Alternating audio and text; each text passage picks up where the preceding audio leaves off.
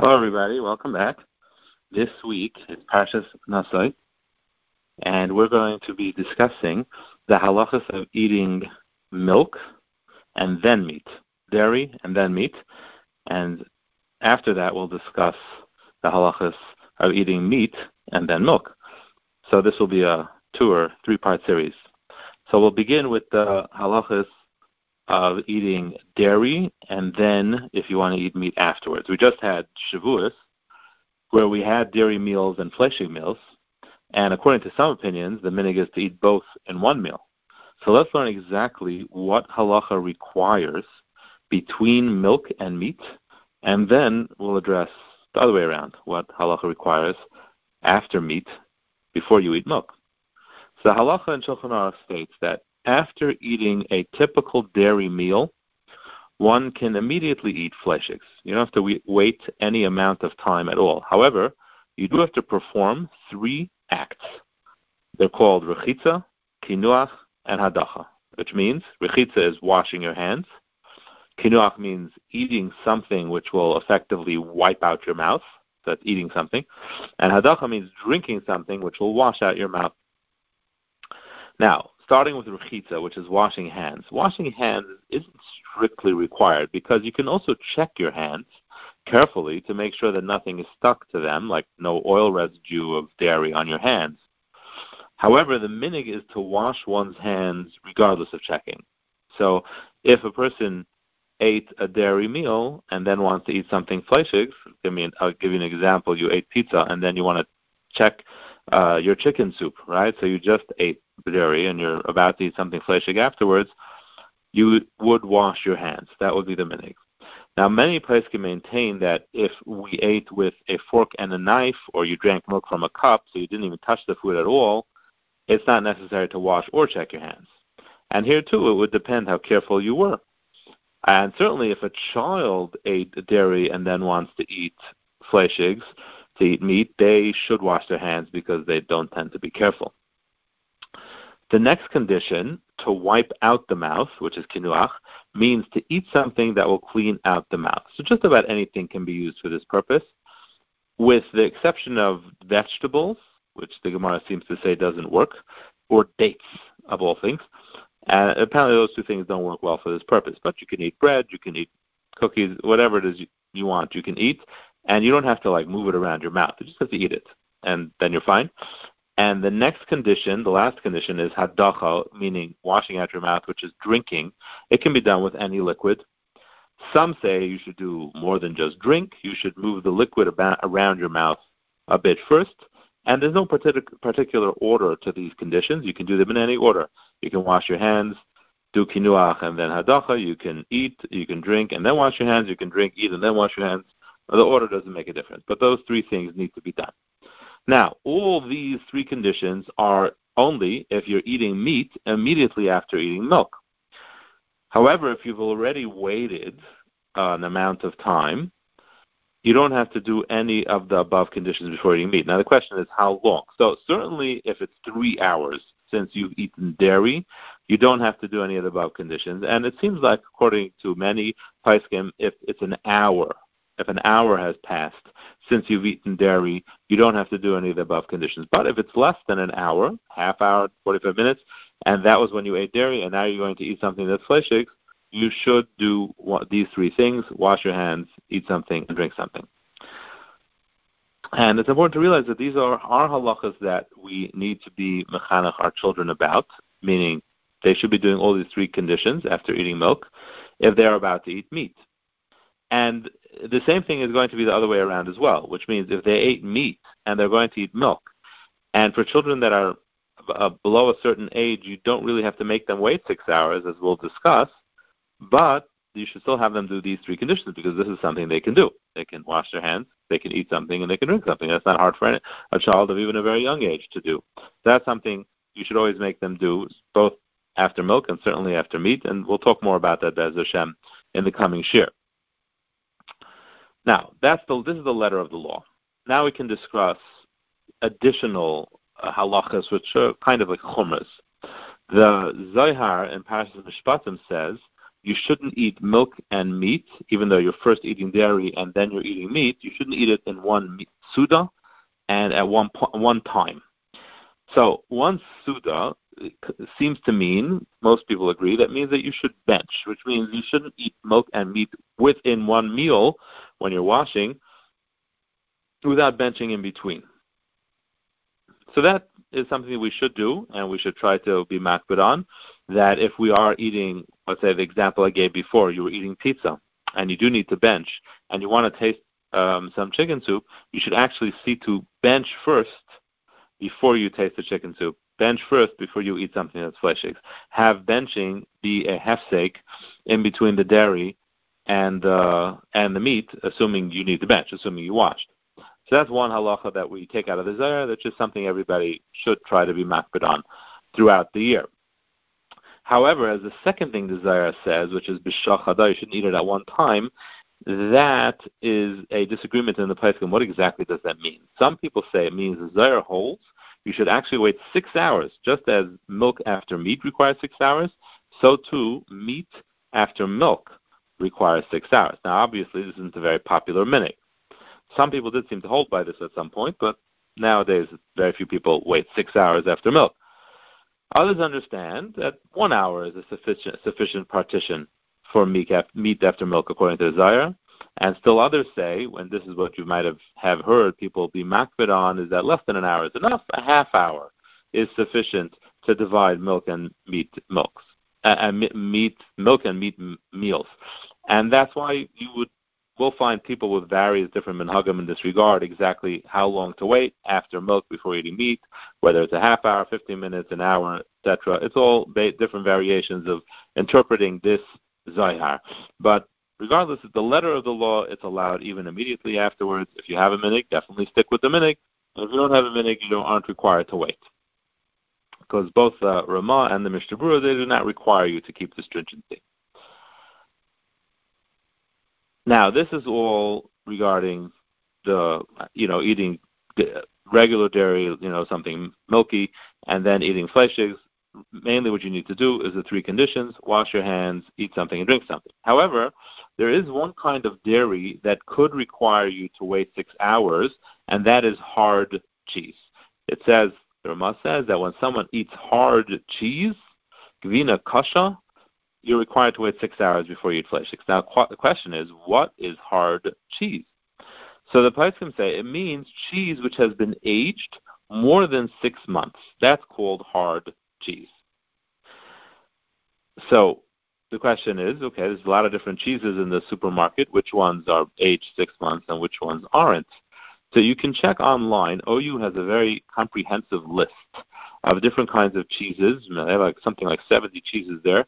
Which ones are more than 6 months and which ones are not? Like for example, Monterey Jack is ready after only 1 month of aging. Parmesan-style cheese needs to age for 9 to 12 months. Some fancier Parmesan cheeses are aged for years. Blue cheeses take from 3 to 6 months of age. Some feta cheeses are aged only 1 month, but others are aged up to 9 months. Swiss cheese is aged for 6 to 14 months. So there's many different variations, many different halachas. You can take a look, and you can definitely stick with what the Pesachim says, that if it's aged more than 6 months, you should wait 6 hours. So if you eat an eggplant Parmesan, that would require you to wait 6 hours before eating fleshig. Other Pesachim are even more stringent with this, and they say that the modern process of hardening and aging cheese creates the same level of hardness even less than 6 months, and even after 1 month, they have the same product as what was referred to as hard cheese, and you have to wait 6 hours. So according to them, this is a certain Israeli Pesachim hold, that even after eating pizza, you have to wait 6 hours before eating meat. And though there are people that hold by that, this isn't the typical minhag. That is a chumrah. Many people I've heard wait after Parmesan cheese for 6 hours because it's been aged 6 months. My previous Rosh Kollel, Rav Shlomo Miller Shlita, he held that this whole stringency really only applies to cheese which truly is pungent, tastes aged, and very, the smelly kind of cheese. And there can actually be some of those cheeses which aren't even aged 6 months and have a very, very pungent and strong taste. So he held that that's really what the halacha applies to. Very, very powerful cheeses, those are the ones that require you to wait 6 hours before eating meat, but a more of a bland cheese does not require you to wait for 6 hours, even if it was aged for a long time. So every person can, you can do one of these two minhagim. Either you can just go with the 6 months straight up, and look in that list in OU, and you'll see which things are 6 months and which ones are not. If it's 6 months, you'll wait 6 hours. If not, not. Or you can also alternatively take this approach that it's only where the cheese is a very powerful cheese, very strong, pungent cheese, then you have to wait 6 hours. Otherwise, you don't have to. Parashas Nasai. This parasha discusses the mitzvah of Saita. So the story of Saita is as follows. So it's about a married woman who has been spending too much time with another man, and her husband gets suspicious. So he gives her a warning, and he gives her a warning in the presence of 2 witnesses that she should not seclude herself with that man, and that's really something which is forbidden anyway. Yichud of a married woman is something that the Torah prohibits. So he's just telling her not to do something that she isn't supposed to be doing anyway, and he gives her a warning, and a very serious warning, in front of 2 witnesses. And after she's been warned, she goes ahead and secludes herself with that man in front of 2 people. So now that she's secluded herself, and it's after a warning, and it's in the presence of witnesses, the Torah strongly suspects that she has truly sinned with that man. And she becomes forbidden to live with her husband. Now, this woman insists that she didn't sin, and she's innocent. So they have 2 choices at this point. They can get divorced, and then she forfeits her ksuba, because she did bring this upon herself, or they can go to the Beis HaMikdash and go through with the Saita process. If she is innocent, as she claims, she will go through it safely, and she'll become permitted to her husband, and Hashem will bless her from that point on. Either if she didn't have children, she'll have children. If she had a hard time in childbirth, she'll have an easy time in childbirth. Her children will be healthier, stronger, etc. She'll be zeichet to bracha. But if she is lying and she has truly sinned, she won't survive the Saita process. So the first thing that's important to understand is that no matter what happened, the woman in the story is not an innocent woman. She had secluded herself in front of witnesses after being warned not to, and it's a serious sin within itself and very suspicious, and was considered priestess and wasn't acceptable by the Torah standards. So even if she hadn't actually sinned with the man, she still needs a kapara, and the Saita process provides a kapara. The Saita process involves her bringing a carbon and then drinking the Saita waters. Now, how were these waters created? They wrote the parsha of Saita, all the words in the Torah about the Saita. They wrote it on a klaf, the parchment, just as they would write it in the Sefer Torah. And then they immersed the klaf into the water until all the ink was erased into the water, and she drank the water, and then her fate was determined. If she was innocent, she came out fine, and if she had sinned, it killed her. So this mitzvah is very unique in that it relies on a nes. It relies on a miracle. No other mitzvah in the Torah is dependent on direct heavenly intervention. All mitzvahs are requirements that we do or not do something. The reward or punishment for them is something the Torah talks about, but in no way connects them to the actual mitzvahs, nor does the Torah guarantee when and how it will happen. We all know that reward can be at times just in the world to come or in this world, but in many different shapes and forms. Punishment also comes in many different shapes and forms. But this mitzvah of Saita depends on the direct intervention of Hashem. He has to cause an unnatural event to occur, the punishment of this woman. And if it doesn't occur, she's pronounced tahar, and halachically she's permitted. The halacha is determined by the fact that she wasn't punished, meaning that the miracle didn't occur. So that's one very interesting aspect of this mitzvah. There's another surprising aspect to this mitzvah. The Torah requires us to erase the parsha of Saita into the water, but it has Hashem's name written on it. It has Yud-Kei Vav-Kei written on it 2 times. And we know it's a grave sin to erase Hashem's name, and it's also a chil Hashem. Yet, here we do so. So Chazal very famously say, Hashem says, it's better, mutav, that my name, which is written with holiness, should be erased by water so that we can establish peace, we can make shalom between a husband and his wife. Hashem has his hand in this marriage. He wants it to be salvaged, and he wants it to succeed. And if the only way that that can happen is with erasing Hashem's name, Hashem commands us, go ahead. For shalom bayis, it's worth it. And remember, this woman and her husband, they created this problem to begin with. But Hashem wants to save their marriage. So two things. Hashem is willing to guarantee a miracle on demand to save this marriage, and Hashem commands us to desecrate his name to save this marriage. It's amazing. The Aznayim L'Torah explains that Hashem performing a miracle to bring instant retribution on the woman who sinned is also a desecration of Hashem's name. People will see and say, isn't Hashem merciful? Couldn't he give her a chance to repent? Hashem is forced to create this miracle and punish her because otherwise the husband would never believe she didn't sin when she survives the process. So now when she survives, he knows, he's confident that she's tahar, and they'll make up and the marriage can be saved. So Hashem is kind of overlooking his own honor. He's bringing humility upon himself in order to save this person's marriage. There's an interesting story in the Medrash which sheds light on this halacha, this chazal. The Tana, Reb Meir, he would give a shir Friday night, and it was attended by women as well. One woman stayed late by the shir, and by the time she got home, her candles had already gone out before they had a chance to eat their suda. Now her husband was a late, a machutzaf, and he kicked her out of the house, and he told her, you can't come back until you spit in Reb Meir's eyes. Now, apparently this was a very, very special woman. Eliyahu Hanavi approached Reb Meir and told him what happened. So Reb Meir saw that the woman went back to shul to daven for her situation. So Reb Meir went back and started to learn in the shul. And then he approached her and said, I'm suffering from a unique eye malady. My eyes are hurting me, which can only be cured if you spit in my eye 7 times. So she didn't want to, but he asked her to, so she did.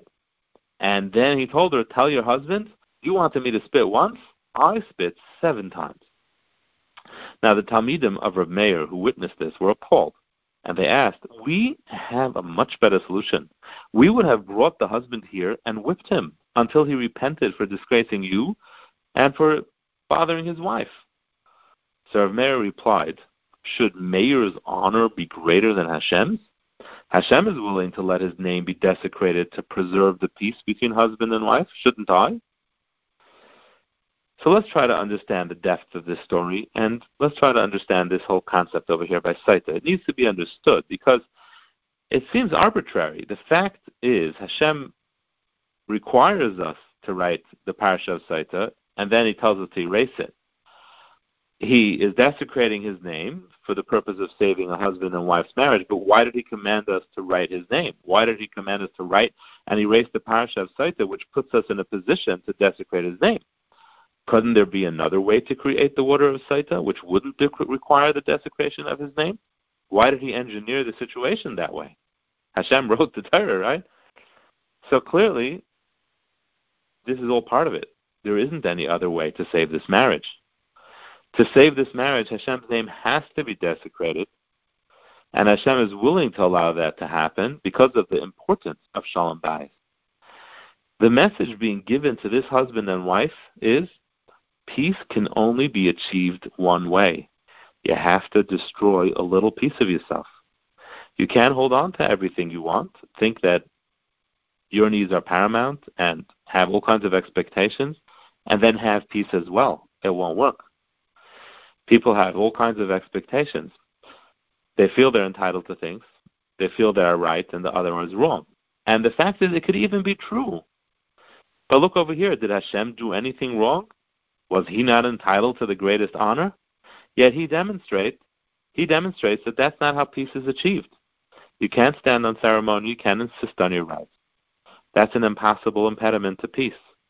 Only by giving up some of oneself, giving up on expectations, accepting humiliation, giving up on the honor that we think we're entitled to, can allow us to have peace, shalom bayis, because peace, shalom bayis, is an ideal above everything else in the world.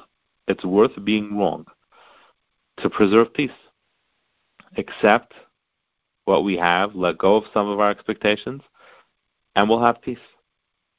Yesterday was the yahrzeit of my wife's grandmother, Safta Beck, and she lived her life with this ideal, always. And one of the things she used to say is that in order to say Oisa Shalom, in the end of Shemoneh Esrei, we say Oisa Shalom, you have to take 3 steps back. That's the only way to keep the peace. Rav Meir was telling his Talmidim, yes, we could have beat the husband, we could have brought him in here and whipped him, but that wouldn't have taught him the lesson. And ultimately, they would fall back into machlokes.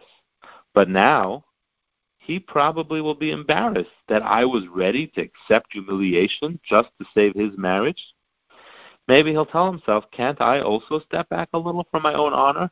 Can't I forgive my wife once in a while for being late, just to preserve the peace?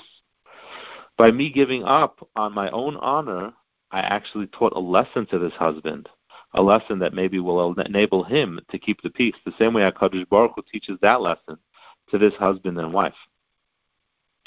This concept is invoked in a very interesting fashion by the Rambam as well regarding the mitzvah of Ner Chanukah. The obligation to light Chanukah candles is very great. It's Parsume Nisa. It publicizes the miracle and it's a great Kiddush Hashem. The obligation is greater than mitzvahs even that the Torah commands us to do, because for a Torah mitzvah, like an esrog, a person doesn't have to collect money to buy an esrog, but in order to do the mitzvah of Ner Chanukah, Chazal obligated us to go out and collect money to be able to do that mitzvah. But what happens if a person finds himself Erev Shabbos and all he has is 1 candle? Should he use it for Ner Shabbos, or should he use it for Ner Chanukah? And the Rambam says, use it for Shabbos candles. Why? If Hashem commands us to erase His name to preserve peace between man and his wife, rather light the Shabbos candle, which will provide light. It'll make the Shabbos Suda pleasant and enjoyable. It'll promote Shalom Bayis. Do that rather than doing Parsume Nisa, sanctifying Hashem's name. Because there is no greater ideal in the world than peace, than Shalom Bayis. And ultimately, that's where Hashem's name receives the greatest sanctification, the greatest Kiddush Hashem. That is the most powerful form of Kiddush Hashem we can do, keeping Shalom Bayis. Have a good night and a wonderful Shabbos.